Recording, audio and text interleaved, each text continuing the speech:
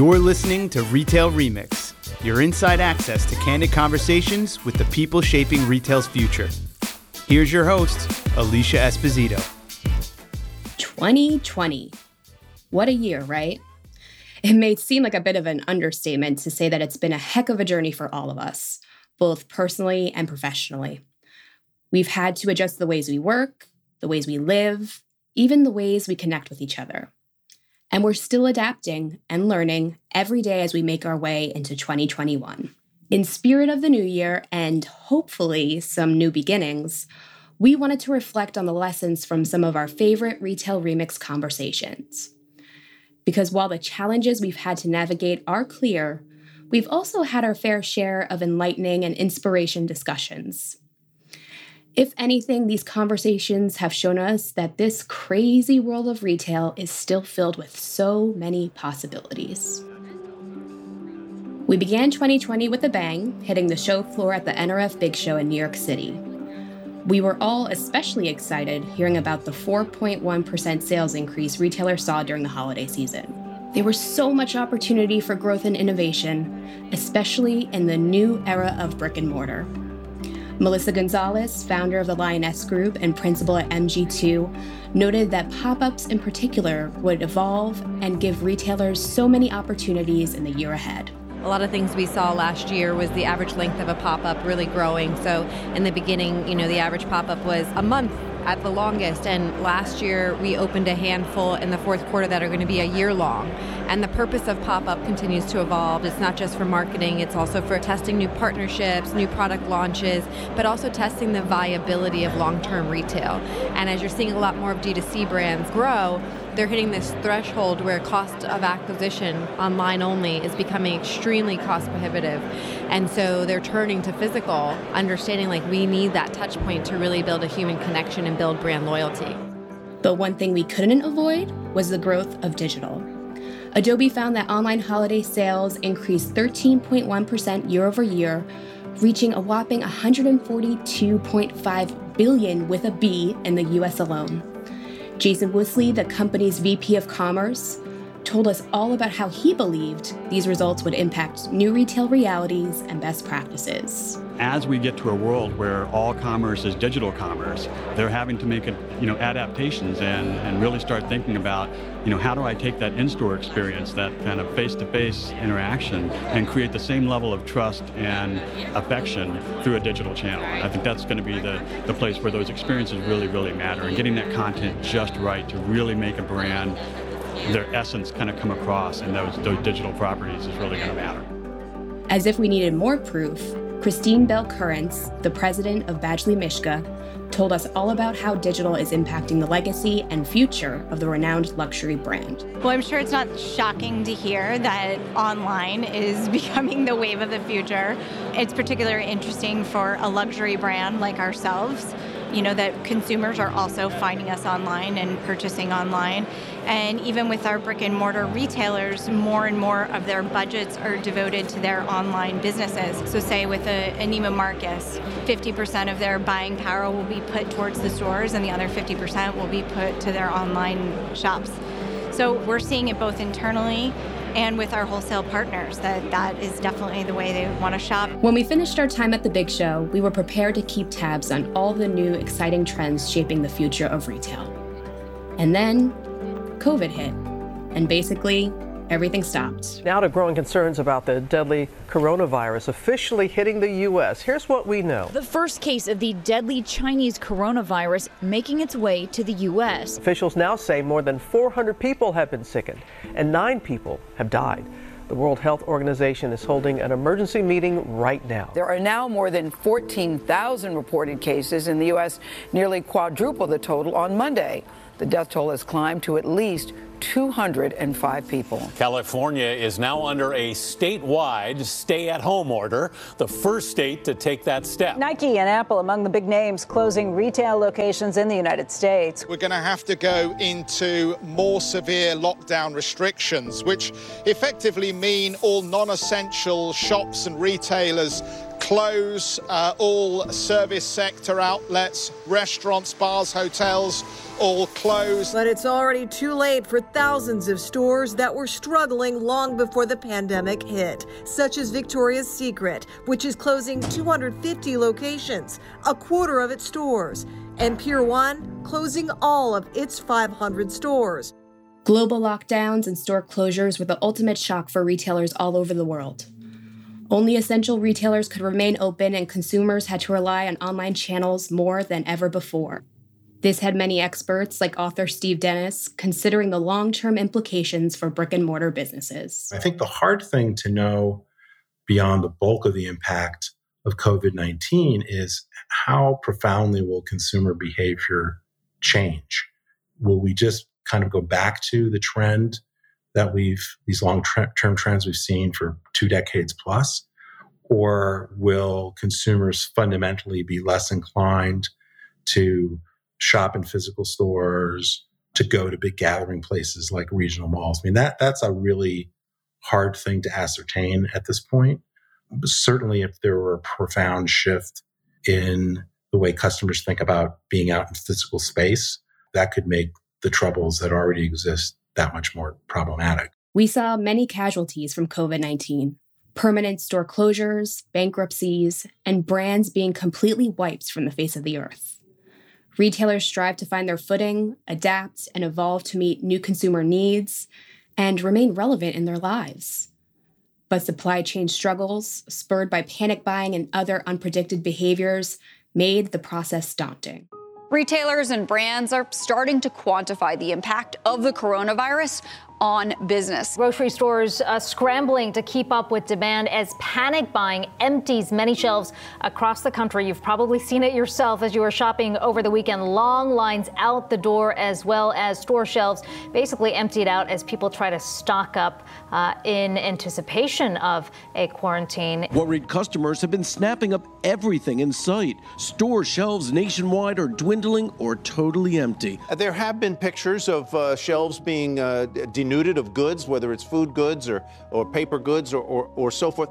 Is this a problem of supply or just demand run amok? 2 items you still can't find: disinfecting supplies and toilet paper. This volatile climate brought topics such as supply chain and logistics to the forefront of many executives' minds. According to Galen Meyer of Impinj, it made historically back-end tech trends like RFID central to COVID-era customer experiences. It's a time to take a look at what is the foundation. And I have a hard time thinking of very many retail applications that don't rely on accurate inventory data. So I think that retailers, and especially those who've already deployed RFID and already seen the benefit of accurate inventory visibility, are really in a point right now where they can take a look at reacting appropriately to keep their businesses running in new and different ways, extending the value of those existing investments into new applications. And those that aren't, I think, are really questioning where they need to start and what they need to do. And I empathize with their place. It's challenging right now to know what is the right next step. It also made companies like Roadie come to the forefront. Retailers like Costco, Target, and the Home Depot doubled down on the fulfillment experience, and last-mile-focused organizations were able to help these retailers make pickup and delivery seamless for shoppers, profitable for businesses, and safe for workers. What brick-and-mortar retailers or people with omni-channel retail strategies needs to learn what Netflix and e-commerce providers have known for a long time, which is you've got to give that optionality. So if your customer wants it in a couple days, that might be the case. If they need it in a couple hours, that's fine. If they need it in an hour, figure it out. There might be small percentages of users that need these things, but you need to have the optionality, because the same person that might need that one rare thing in 1 or 2 hours is going to buy the bulk of it on cheaper shipping options, but might buy a lot from you. But if they can't get it from your brand, they're going to find somewhere else to get it. As stores slowly began to open back up, though, Professor of Marketing Barbara Kahn noted that essential and non-essential retailers alike would be facing new customer experience challenges. If it was easier to buy online, why would they go into the store? There had to be a reason to go into the store. So maybe it was to touch and feel the product. Maybe it was for the social interaction. Maybe it was for entertainment reasons. But there had to be a reason over and above the convenience of buying online. As the stores are opening up now in COVID, now there's even a higher hurdle to get people to come into the store because now there are a lot of safety and trust issues that are going on. And there are a lot of rules that people have to follow before they're allowed to go into the store. For some of these stores, you have to wait online before you're going to be allowed into the store because there's only a certain number of people that will be allowed in the store at one time. All of these put a higher hurdle on the in-store customer experience to be something that customers trust and find value in before they're going to venture into those stores. With every new challenge, though, comes new opportunity. Joe Jackman, author and founder of innovation consultancy Jackman Reinvents, noted that COVID inspired many companies to be more agile and make quick, even risky decisions in order to keep their businesses going and reach customers in new, exciting ways. Well, the case for change today is being written, in the news media with what's happening, and it's causing this workaround mentality, this scrappy, creative, well, if we can't do it that way, what way can we do it that's going to be meaningful to our customers or true to who we are as a brand and what our values are? And I'm super excited that many of the possibilities of evolving the value proposition or the customer experience, the way that channels are used, for example, or just fundamentally customer engagement, a lot of the possibilities might not have actually happened were it not for this crisis. Over the course of the year, we saw many retailers adapt and evolve their businesses for the post-COVID world. While this certainly led to some fantastic examples of innovation, we all couldn't help but wonder, even fear, what the holiday season would hold.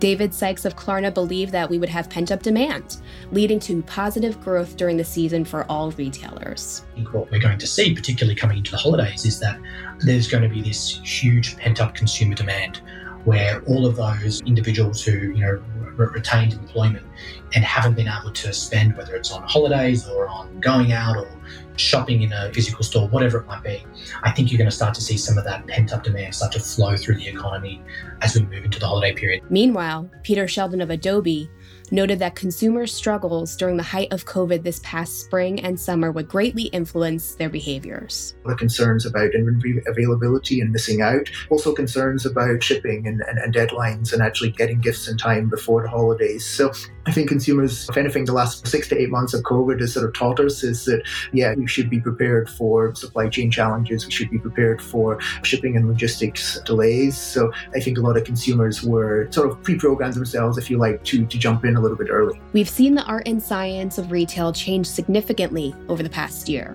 But of all the things we've seen emerge and evolve in 2020, we believe innovation will continue to be critical. And in this new era, Elizabeth Elliott from Columbus Consulting believes that retailers will also need to think about how they contribute to the greater good. The relationship between the retailer and customer and how that customer feels about that retailer has become more intimate.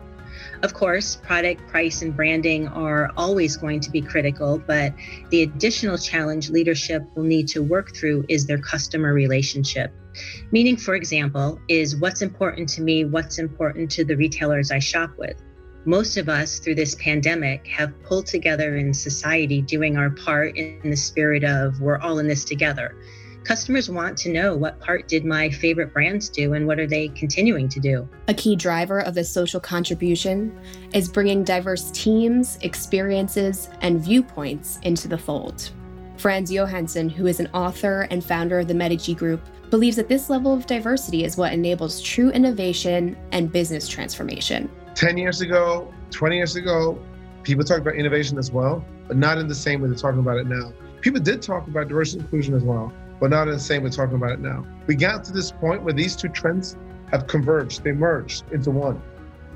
And that is what's driving the need for it. And we're about to see that trend That trend line is only about to accelerate. It's been a whirlwind of a year for Retail Touchpoints and the Retail Remix podcast.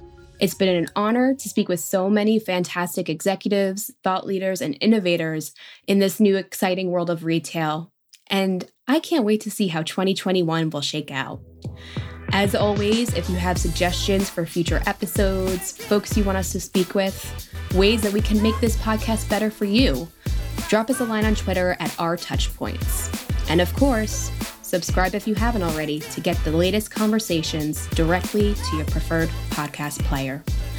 Thank you again to all of you for joining us on this crazy journey, and we wish you a happy new year.